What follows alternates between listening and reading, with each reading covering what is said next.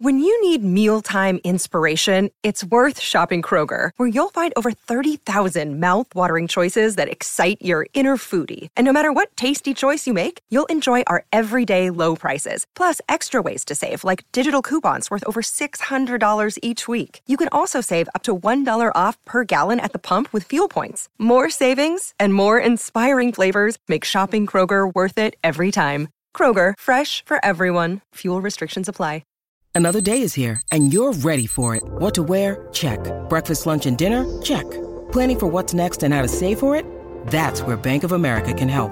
For your financial to-dos, Bank of America has experts ready to help get you closer to your goals.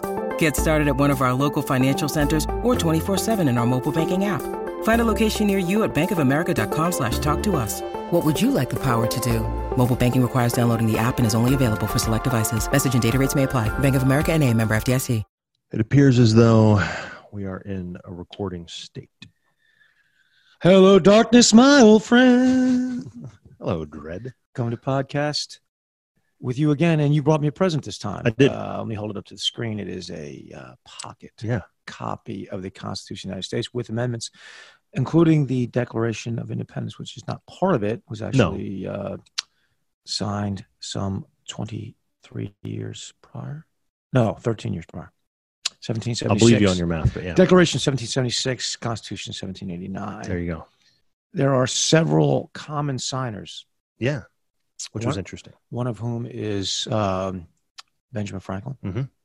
So that's interesting. Inventor of the light bulb. No. Yeah, no. An early enthusiast in the possibilities of electricity. I don't think he got.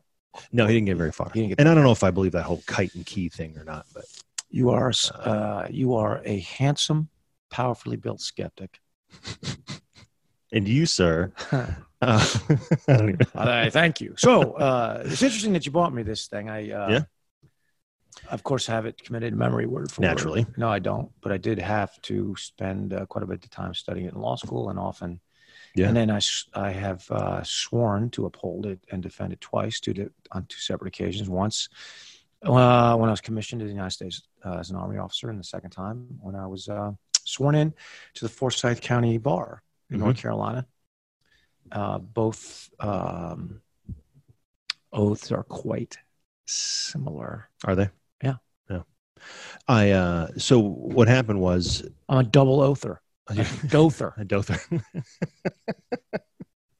I don't protest too much.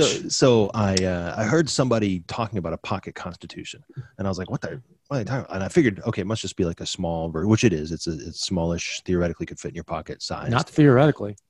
Depends on your pocket, I suppose. I got a pocket. Does it fit in? Yeah, it's pocket sized.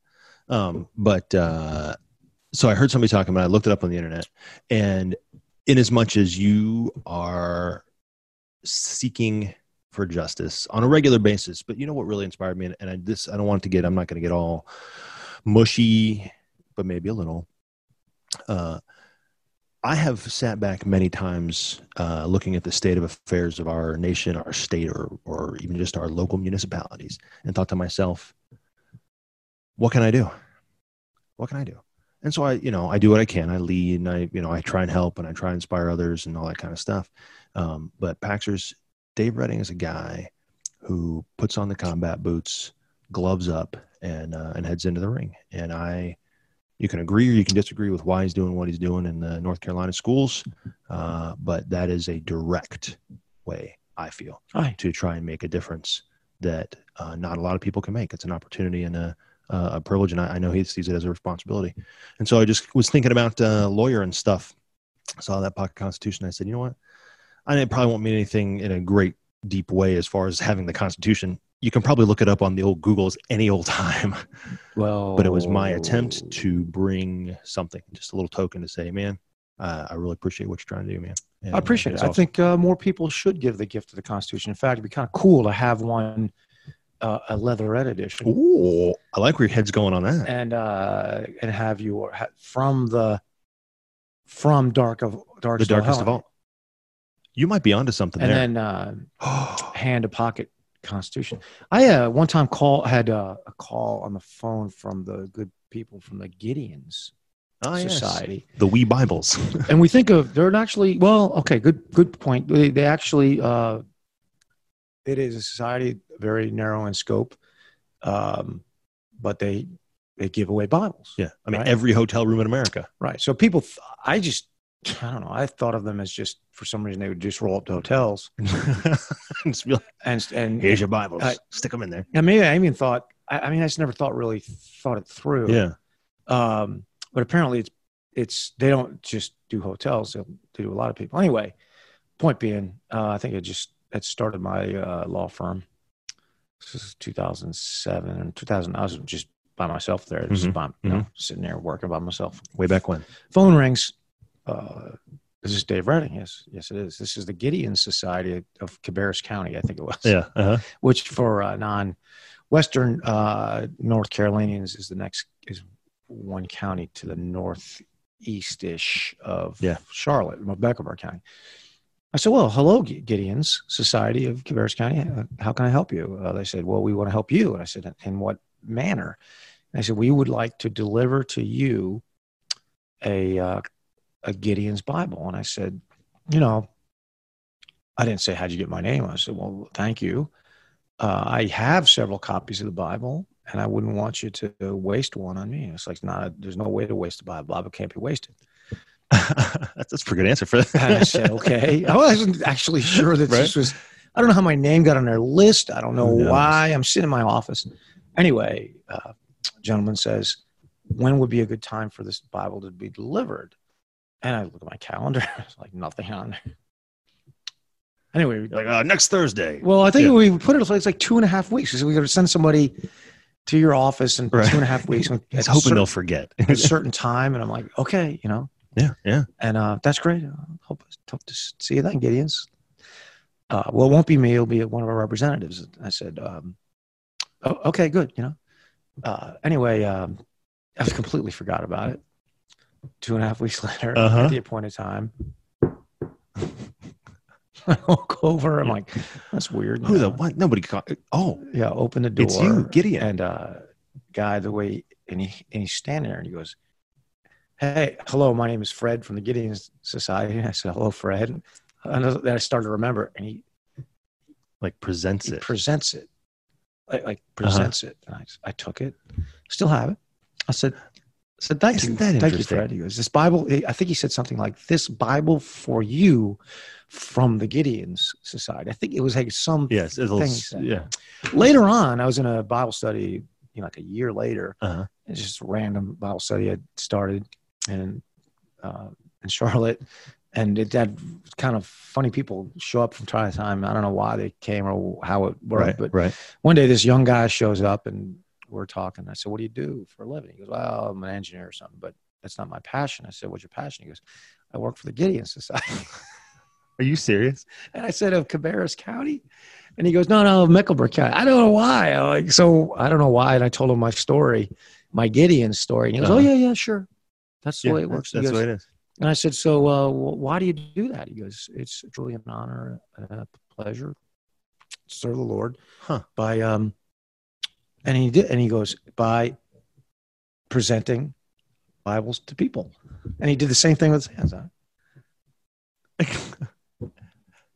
So it's interesting to you. Anyway. I like where your head's at, though. From time to time, people very kindly give me books. Sure. I say, this is a great book. I read it, it made me think of you, or I saw it, I haven't read it yet. And I read those books. I have in my office. Oh, I've seen the shelf. Yeah. And I'm always very honored by that. I don't think I've ever given anybody a book. That's not true. Did I give you a book? You've given people your book. Oh, no, that's not the same thing. You're a book I read. You must read it. It's like, no, I mean. I see. Okay, I see. Yeah. Like something that you read that you In fact, I don't think I've a Butcher's Word type book. I think it's very rare that I've given a book that I've written to somebody. No, I think I know I've given plenty of them. Well, I just feel like it would on your be, behalf, but it would be. I gave Buggles a copy of Free to Lead, my new blade. Oh yeah, because he's like, I want to know more about this organization. I said, well, there's a book, and he goes, oh, I'd like a copy of that book, and you're thinking to yourself, if it will shorten, I've got a stack of them, and I gave him a copy. He goes, did you write this? I said, OBT, and I wrote it. And I signed it for him, and he was very appreciative. And then a couple weeks later, he was like, "Why did you write? Why did you say this or that?" And I was like, "Wow, I can't." How is Buggles on the whole? Accelerating. Buggles got a job at Panera.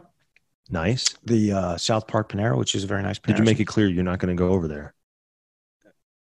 No, why would I say that? No, you're not going to move your morning spot. No, from there to South Park. He made it clear.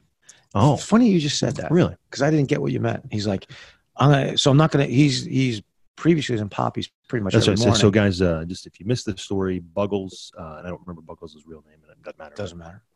Buggles is a guy that had been kind of observing Dredd from afar at Poppy's, which is the local bagel-torium, where Dredd does most of his whetstoning, and kind of walked up on Dredd and said, "Hey, man, sorry, no, am I getting it wrong?" Because that's making me sound good, and it ain't good. Shh. You got a major fact wrong. Which is what? I walked up to him after years. Oh, and you finally said seeing him and kind of avoiding him because. Okay. Yes, I was going to leave some of that. I have this private time. Yes. That I like to get there early and have my healthy rap thing and tweet out some annoying stuff to people. Which is funny, not to go drift too far. This morning, I got a little fired up. Yeah, you did. About the governor's, a couple things that happened. I was not super fired up. It's just, I'm frustrated by the arbitrariness. Yes, this 100, 10, or the 10,000 or whatever. I just can't. And I was like, head spinning. Why? I don't like rules, Frank. You know that? Well, that's because they don't work. But they don't work.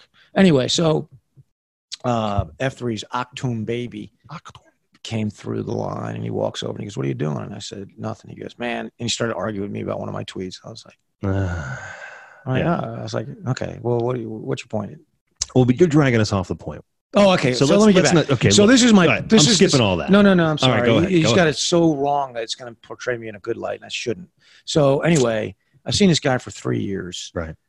He's in Poppy's at the same and I did not want to engage with him because I meet my blades at 8. And the period before that, I want to be able to. Yeah, it's your time. Absolute, time, right? Yeah. So in that time, I'm, and I could tell he's kind of a talkative guy, likes to talk to people. And I was like, I just don't want to do that. So I just avoided talking to him. And he's a very super friendly guy, and looked like he would need, had a desire to talk to people, and I didn't do it. And then I finally when COVID hit, and Poppy's morning trade reduced from brisk to zero. Actually, me and Bubba. Yeah. So on the stoop outside. You couldn't sit down in there anymore. You could go in and get your thing to go. And they were struggling financially. I assumed, and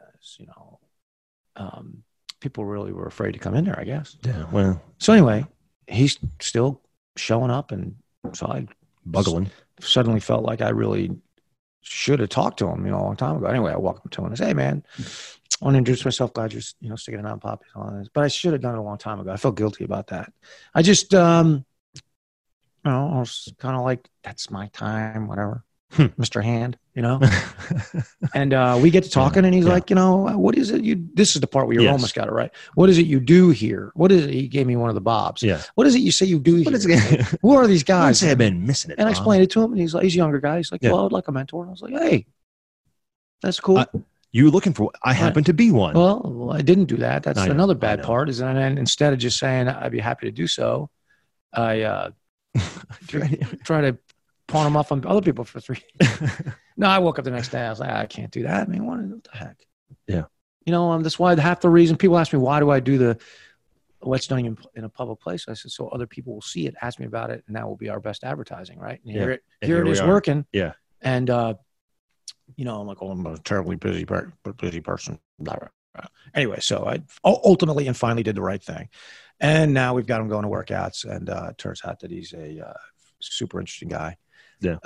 And he's quirky. He's quirky. And but he was struggling he had been furloughed from the airport. Right. He was baggage handler, and of course they didn't have a lot of baggage coming through there for a while, so he got furloughed. But was honestly and fervently seeking employment, and caught on with Panera. And the funny thing is, he's not in a poppies anymore. Now I'm walking in, I'm like, man, I need my buggles fixed. Because he's one of those guys who's just relentlessly happy and interested in everybody around him. Yeah. You just he's a sunshine bazooka. He's a sunshine bazooka, Yeah, It's like, can't help himself. You can't. Yeah. And now I don't see him except when he's. Yeah. I saw him Tuesday. You actually saw him Tuesday. He said Tuesday's his day off. So, but every other morning he's going to be over at Panera. So yeah, that's fine. Anyway, but there you go. That's Buggles. That's the story of Buggles. Right. I'm sorry that I tried to. You were to gild it. You gilded it, and I didn't feel right about that. And that's fair. It was mostly in the interest of trying to be expeditious with our time. I know. I just wasted and a bunch I of time. Failed. Sorry. No. It was a long story. It was a good story. And it actually, to make a long story short, too late. No, it was a good story. It was a good story, and it'll play into what we're going to talk about today on the podcast. And on that note, oh yeah, that's a good idea. Roll it, and we're back.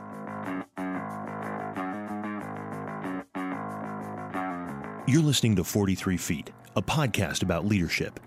We believe that real leading happens out front. But that means you're probably building the next 43 feet of good road for those behind you while you're running the race yourself. My name is Frank Schwartz, known in the gloom of the early morning as Dark Helmet to my F3 brothers. And I'll be joined every week by some of the greatest leaders I can find in F3 and beyond. We're going to answer your questions, pontificate wildly, teach virtuous leadership, and otherwise attempt to help you navigate the next 43 feet. How about our man, Mike Leach? The coach, and the inspiration for a former featurette, the Pullman, the dear and right, often maligned. So misunderstood. Mike Leach, one-time coach of Texas Tech football, then coached Washington State Huskies, which is where I truly believe he found his calling, and also a lawyer. Oh, I did not know that. Yeah, law school. Oh, and football coach, just a Renaissance guy and a out of the box thinker. And one of my favorite people to read about. It's just hilarious, dude. I would love to meet that guy. I would too. Now has gone to Mississippi State, the Bulldogs, where he's coaching Bulldogs, and they walked into LSU and beat LSU. Pounded their faces, and he was hilarious the whole time. Wouldn't wear his mask. Of course not. Why would he? He's Mike Leach. He does what he does. What was the comment? A good coach beats yours with theirs and then switches sides and beats theirs with yours. And that came from F3's Pipeline, who's an Alabama or LSU guy. LSU guy. Yeah. And he ate that humble pie, right, and was happy to do so because #the coach. But I just thought that was interesting and fairly awesome. But I know you don't care because it's football. I care because it's Mike Leach. Good. Yeah, and I don't not care. I just you're just not interested. Yeah. There's things that you're interested in. I'm not interested in. Right. Probably plenty of them. Like here it comes. What's the thing where they feel the bumps on your head to figure out how? No, nephrology. I'm not interested in nephrology. I find it terribly interesting. I didn't even know the name. I was going to say necromancy, but I think that's. I may have made that up. Actually, I think nephrology is the study of the kidneys, but it's something with an N. I doggone it. Now, but there formerly was a study. There was, yeah. They would read. People believe that much like you could read someone's palm. Yeah, and then you say, okay, the is it occipital bone? There's a bone in your head, mm-hmm. and because it's shaped, that means you have, renal failure or something. I don't know. So I think it's more psychological. Why am I acting a certain way? Phrenology. Close. Yeah, nephrology is the kidneys. Phrenology is the bumps. So nephritis is a disease of the kidneys, yes. Right? So which is deadly. Many kidney diseases are. But phrenology. In fact, not to send you to the wiki too many times today, nephritis is one of the leading causes of death. It's far higher up the than one would think. It's like heart disease, cancer. Gosh, I want nephritis to be third because it's so odd. But what's not on that list is deaths from COVID. Sorry. Let's see here. Oh, nephritis. It's a little further down than you want it to be. Where is it? But it's on there. Let's see. So heart disease. So 1, 2. Heart? Yeah, go through them. Do you want to, let's leave off. Do you want to just like medical or anything. Just any. And what are the top causes? Top causes of death of Americans or worldwide? I can't remember. Let's see what this is. This is for U.S. Okay, for U.S. By percentage. This has numbers. Okay, just go ahead. Yeah. This is an order. This is in order. The first one going to be the most common way. First is the most common. Right. First is heart disease. 647,000 people. Heart disease a year. 600,000 a year. 650,000 almost. All right. Because cancer is right behind that with 600,000. All right. So cancer 600. Okay. Yep. Then accidents, unintentional injuries. So Sure. I'm assuming that's everything from falling off a bridge, hitting hit by a car, Right. whatever thing might be. Being tarred and feathered. Chronic. That was never deadly. Well, I suppose it wasn't. It was the exposure. It could kill you. It was the exposure. Chronic lower respiratory diseases, which I assume would be things like COPD, probably. Wow, I didn't know that. Yeah, okay. I didn't know that. That's number 3? That's number 4 Number after 4. accidents. Okay. Then number 5 is stroke. Stroke, okay. 6, Alzheimer's. 7, diabetes. 8, the flu and pneumonia. How many? Of that one, 55,000. Quite a few, yeah. Yeah, quite a few. Yeah, oh yeah. And then nephritis. I would think that if you asked random people, there's no way I would have guessed nephritis in the top 10. You wouldn't have got nephritis. Not even. You would have got most of the rest of those. Many of them. I don't know that I would have. I don't know. I wouldn't have probably put chronic lower respiratory diseases. I probably put that in there. Now, I didn't think Alzheimer's killed people. I guess heart disease. I'm going to guess is closely associated with obesity. 100%. Smoking, or it's just kind of general bad diet. General bad health, bad diet are all things that can contribute to heart disease. Bad for the ticker. Yeah. Anything that will cause plaque buildup. So usually it's diet. A lot of it is lack. So there's things you can do to accelerate it, and there's things that you don't do that don't help you to prevent it. Yes. Right? So the lack of exercise. Bad for the ticker. Bad for the ticker. So this would be sedentary, obesity, smoking, a variety of well-known health, risky behavior. Overuse of alcohol, some of those kinds of things will can all contribute to that. Contribute to heart disease, and it's America's leading killer. Number one. Has been for a long time. Hardly anybody would probably get that. Yeah, I wouldn't have. I would guess most people say cancer. Why are we on this crazy tangent? Well, we were saying, because we were talking about studying the bumps on the head, which was just an offhand comment joke that you made. Right. Because phrenology is a very old. Now it's discredited. I mean, it's never been a thing. But I accidentally called phrenology nephrology. Got it. Doing a little transpose there. And you were like, nephritis. I think the ADD is strong in the room today. Yep. And so it's probably my fault. Quick butcher's word. Yeah. The 4th season of Fargo just dropped. Okay. Now, are you a Fargo fan? I only watched the movie. I have not watched any of the series. All right, so the movie was a mid-90s product. Yes, and I loved it. It's based in the Midwest, I think Minnesota and maybe Duluth and somewhere in the Dakotas, if I recall. Anyway, it's about dark.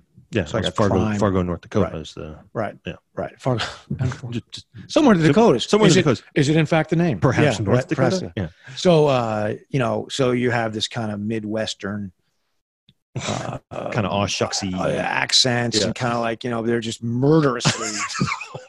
I know it's horrible. So good. Yeah, it's really really good. Coen Brothers.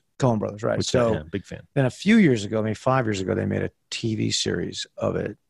And like 10 or 11 shows. Kind of loosely based, or really no connection between the movie Fargo and the series. And there have been 3 seasons so far. We're now into the 4th.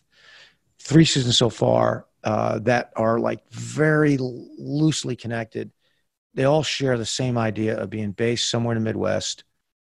Take place during winter, so there's a lot of winter coats and all. Just sadness. And just casual, idiotic Midwestern murder. Yeah, and evil. Love it. I mean, they're just to me they're so compelling. I mean, I just love them. And the 4th season just dropped, so there's 2 episodes out. Yeah, so good. And you can tune that in on, I think it's AMC. You get on Amazon. Yeah, Amazon's the only way I get anything anymore. F3 Snoop would say, Amazon Prime, the Prime. Get that on the Prime. Yeah, so you can get it on the Prime. Canine King. Yeah. Get on the Prime. Yeah. So I would be in favor of folks watching that. Pretty darn good. Also, if you like The Good Place, I love The Good Place. They just dropped the next season. I know my girls are obsessed. Well, it's back. I love it. And so we knew that it had dropped, and they've been begging me to watch it. You know, The Good Place got some racy to it. A little bit. Yeah. So there's this thing. You got to explain some stuff there, Hold Dad. tight. Let me just tell you how this works. So there's a company out there called VidAngel. And VidAngel, they got embroiled in a huge lawsuit with Disney, which was bad. But Disney tried to shut them down because what VidAngel did initially was you could rent your movie and tack on $1 essentially from anywhere. And they would pay Netflix and they would pay whoever, right? And they would filter the content. So you could go through and actually pick out and be like, yeah, I don't want any F words. Just cut all those out. Oh, I don't want any of these references. Cut all those out. And it would actually edit on the fly according to these filters that you had prescribed there. So now it's a monthly subscription service because they got embroiled. Can you like filter out challenging ideas like college does now? You know, I don't know that it goes to that level, but it's like voting a straight party ticket. You're just like, I just clicked safe space at the top and everything was fine. And F-bombs and challenging ideas. Yeah. No, it's like one category. You just click safe space and it just takes out anything that would make you feel uncomfortable. So I admitted, I'm sorry, I just jumped in. I just totally jumped on your story. The point, just that they use that service to watch The Good Place, so it takes out some of the stuff that they don't wish to see. So, good. But go on. What I was going to say, I'm sorry. No, please. My wife hates when I do that. I'm not your wife. I know. So we're good. You remember a couple of weeks ago where I thought that Duquesne. Yeah. Oh, you mean Duquesne? Duquesne University. Was pronounced Duquesne because that's the way how it's spelled. Yeah. Like a normal person would. That's a smallish liberal arts college in Pittsburgh. Mm-hmm. I was laughing about it. You were completely right. But we hired a new paralegal from Pittsburgh. And I was like, I said, you're from Pittsburgh. Settle this for me because this idiot friend of mine, I love him dearly, but he wants to like mispronounce Duquesne as Duquesne. And she's like, that's the way you say it. I'm like, I don't think you're right. She says, trust me. I grew up there. I've only lived here for a very short period of time. Yeah. And it's Duquesne. It's Duquesne, and it's like the Elon or something of, I don't know. Small private. Yeah. I don't know anything about it. Yeah. But anyway, so I start with that. So I don't owe you an apology. It's not it's not Duquesne. No, it's not. It's Duquesne. Yeah, it's Duquesne. I don't know how they get that out of that, but they do. Anyway, yesterday I was working out, and we have a Cleveland transplant by the name of F3's Manziel. Yes. Who loves to debate with me various things. Like I say, for instance, for 200 years, what was Ohio's greatest export? And he's like, apples. I'm like, that's actually correct. I said, what is its greatest export now? And he looks, apples still? I said, no, people. You're here. Well, it's true. Yeah, no offense, because you guys, Toledo guys. Yeah, love you. I love you. Been there twice. Yep. Been in Cleveland with you. Yeah, we went to Cleveland. I love Ohio. Ohio was not what I thought it was going to be at all. I don't even understand why everybody's leaving. There must be something. It's 50 to 1,000 times better than I assumed. Ever dreamt. Like the way people from Ohio moved to Charlotte, I'm like, it must be a freaking hellhole. Yeah, nope. It's really nice. I will say this. I don't know the entirety of the state. Even Toledo is so much better than watching old episodes of MASH would lead you to believe. Right. It's great. Yeah. Anyway, sorry. I was just going to say, aside from F3 Slaughter, who is from Ohio and will not admit it. He's from Youngstown. Well, I wasn't going to say that. Okay. Because we're not supposed to tell. Right.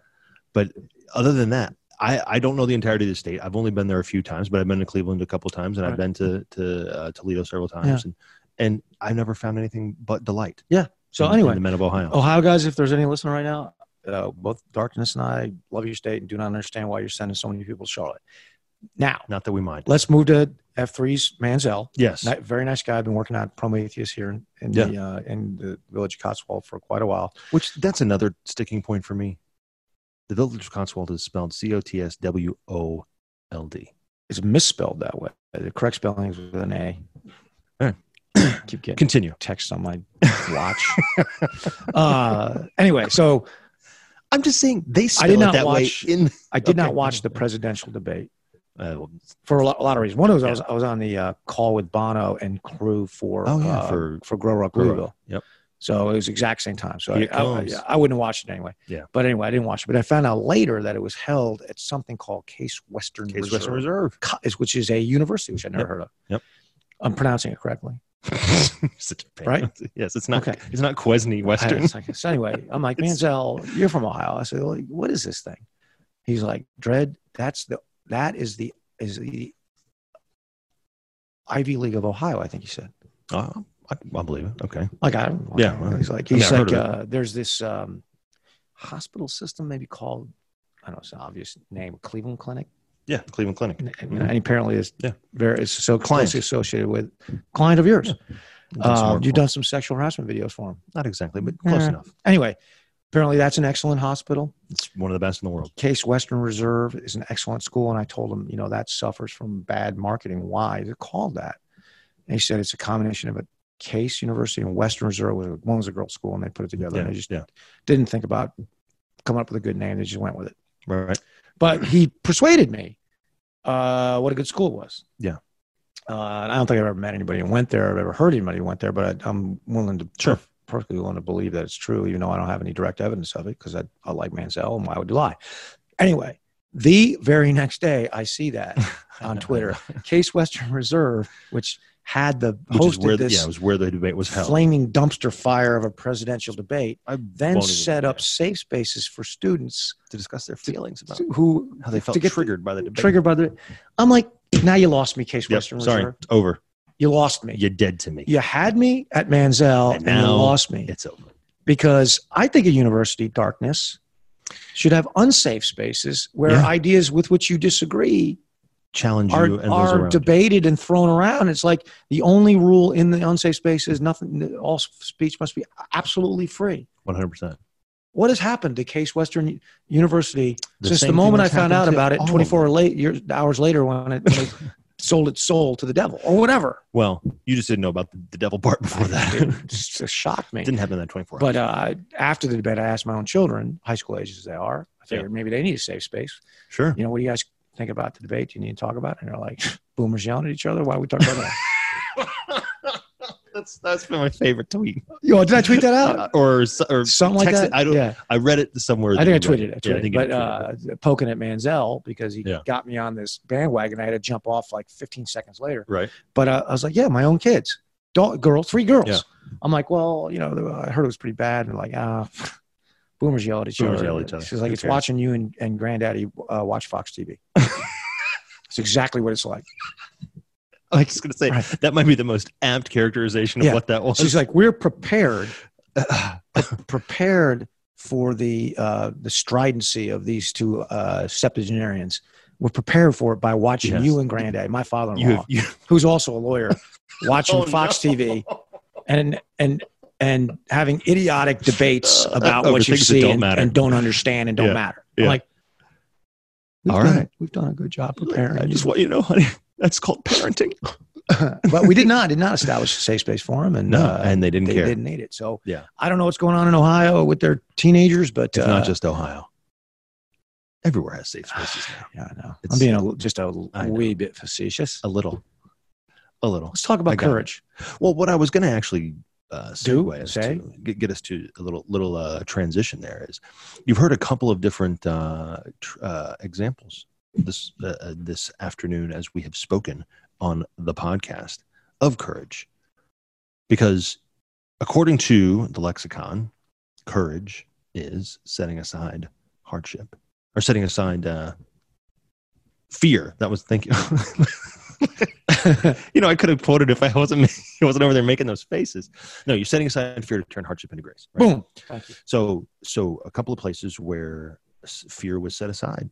I'm sure it was not necessarily the most comfortable or whatever situation where you didn't have at least a little trepidation to draw up lawsuits against the county. Oh, right. Okay. I'm going back. So no. Right? So gosh, it's such a great way to put it, because I want to talk about the fear part. Good. Real quick. Okay. Well, go ahead. I'm sorry. I keep jumping on totally you. fine. I was saying the other one. No, this is good because I think it'll set up both things. Yeah. The other one just being that you may have had a little hesitancy as well to talk to Buggles, right? Was that fear? I don't know. But did you overcome whatever that resistance was? So, okay, great. Thank you. So there we go. Thank so you just, for that. Just a excellent. couple of things. That is. I've been studying. That is. I mean, Denny's level setup, the setup at a Denny's. That was just perfect. Thank you.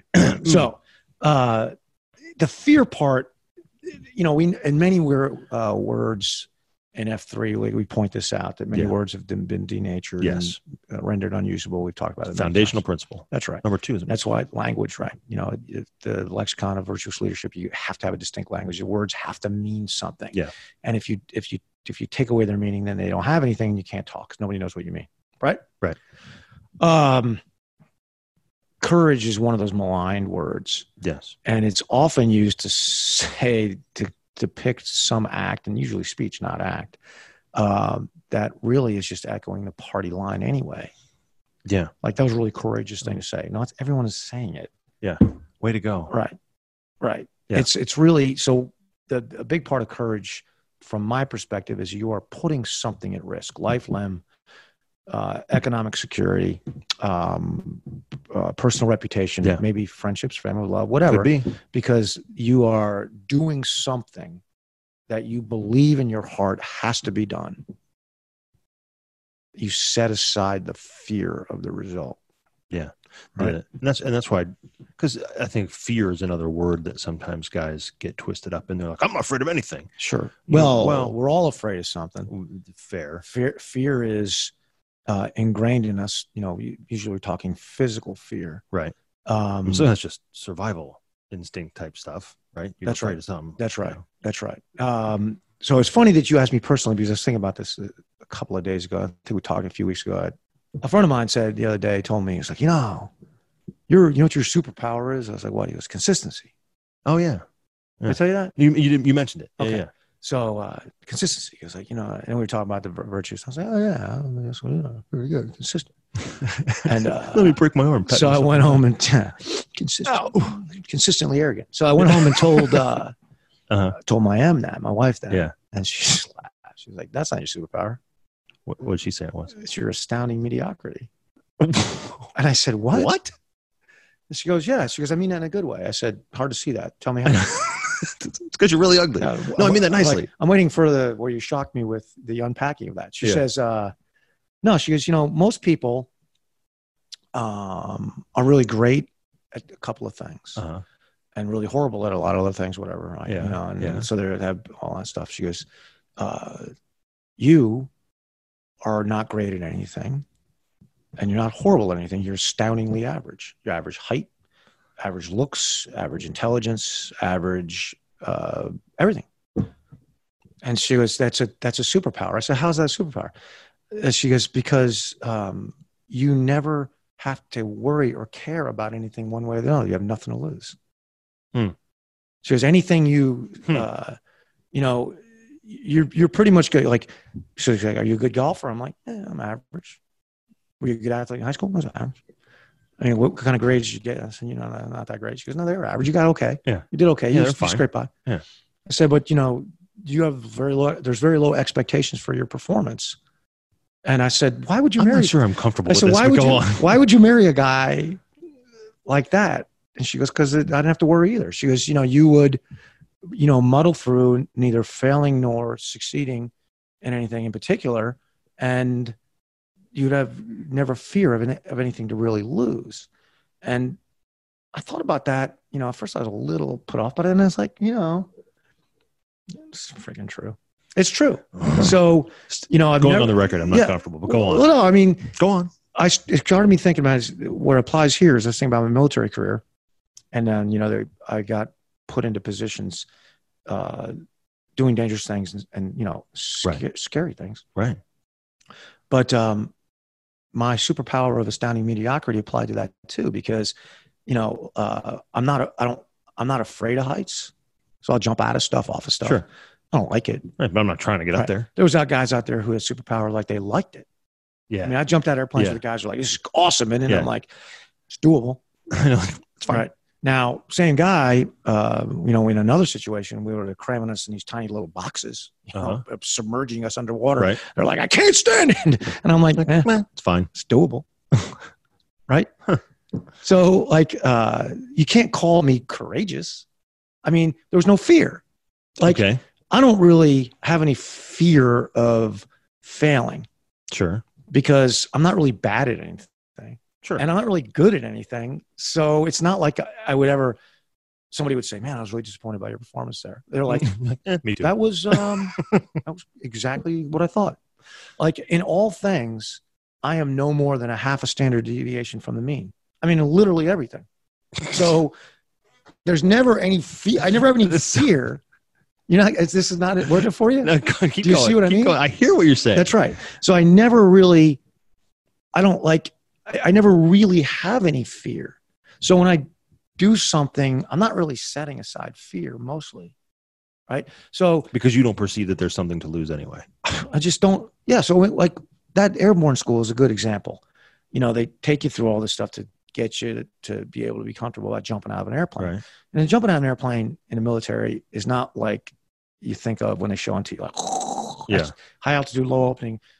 It's like you're jumping out of a bus, a flying bus at 1,000 meters, a junky looking cargo plane, and the parachute's attached to a static line to the airplane. The airplane pulls it out. There's nothing glamorous about it whatsoever, but it has to be done in great synchronicity, because you get killed if you didn't do it that way. You get all tangled up. So you can't hesitate, can't really have people hesitating. So, they train you to do this thing. So, by the time you get on, you have to do 5 jumps at airborne school, if I recall. It's been 35 years. So you get on it. By the time you get your first jump, you've been there for a couple of weeks and they've taken you through all this stuff, this tower, that tower. Hopefully they've weeded out the guys who have extraordinary fear. Right. So I remember the first jump we get on, and it's pretty, never done this before. Right? Yeah, I wouldn't want to do it. Right. So they put us on a plane. I'm sitting next to this guy's in my stick is what they call it. It's a squad of guys, a stick in airborne operations.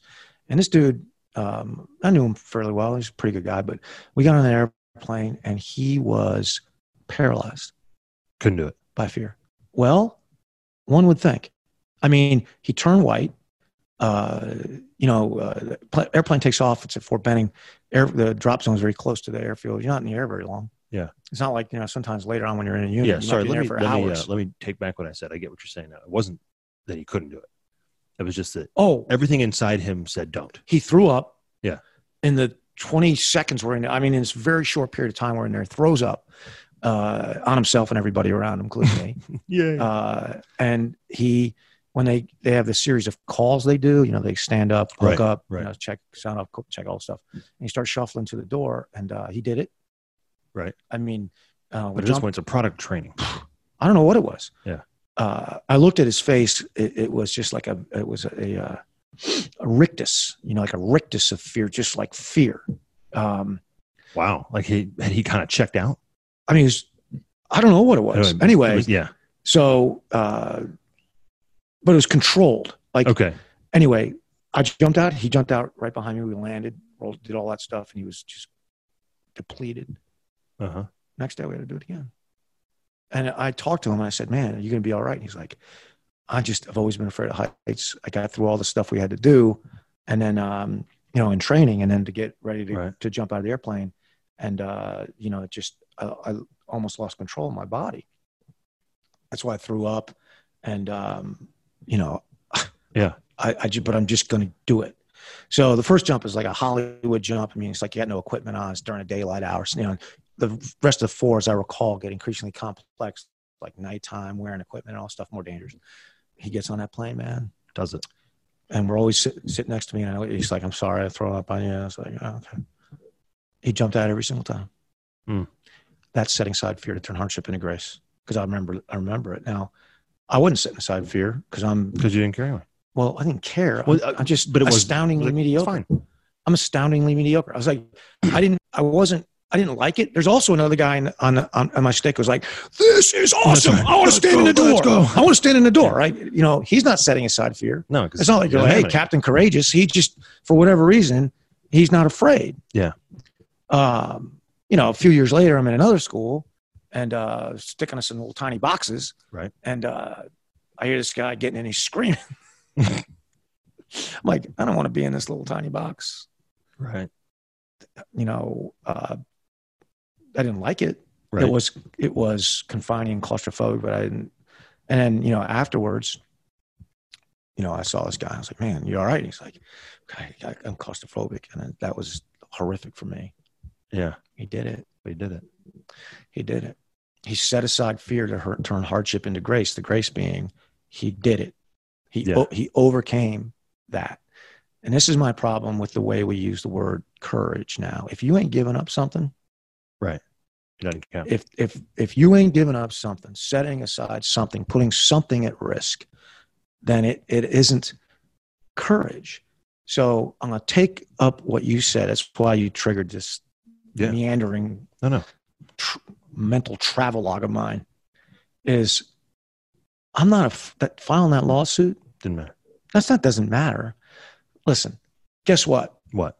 Who has two thumbs ain't going to be Supreme Court justice? This guy. I'm a country lawyer. I'm grinding it out. Yeah. It doesn't matter. I don't do work for the city or the county. They probably wouldn't hire me anyway. It doesn't matter. Fair. You know, there's some people that are hating on me for it. You know what? I've been doing this for 25 years. There's going to be people hating on me, right? It's not like I'm sitting there going, this is the biggest decision of my career. This is, you know, I'm putting it all on the line. No, man.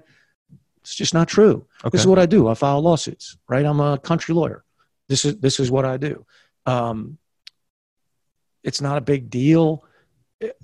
No one's out there going, that was the most impressive thing. You know, will we fail now? No. I mean, nobody's going to remember me when the days are over for my legal career, my friend. I mean, I'm not building up any legal legacy. Right. I'm a solid litigator. I do well for my clients. I'm well compensated for it. I'm happy in my work. But I sacrificed nothing except some hours of my time to do that. And maybe kind of made some people mad. I don't know. That's part of my job anyway. So to call that courageous, I would say, thanks very much. But to be honest, it's not at all. Okay. It's not at all. Now, as far as the Buggles things go, to me, that was just a failure of mine, failure to lead, failure to follow through on the very things that I tell people and write.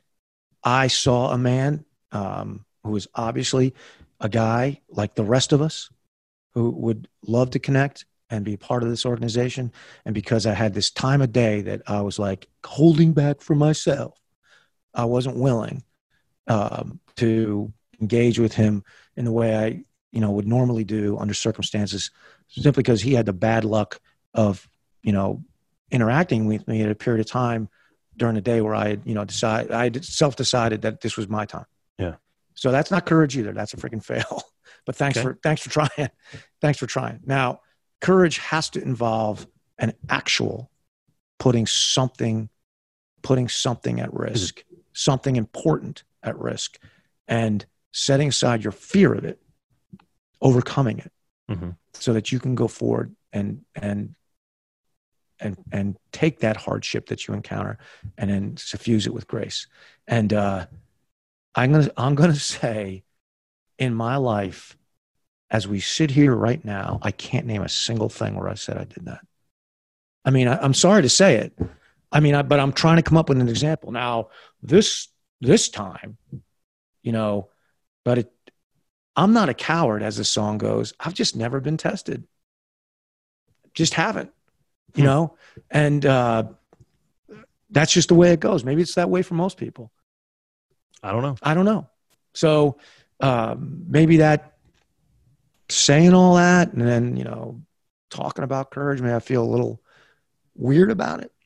I definitely think it's a virtue. Yeah. And,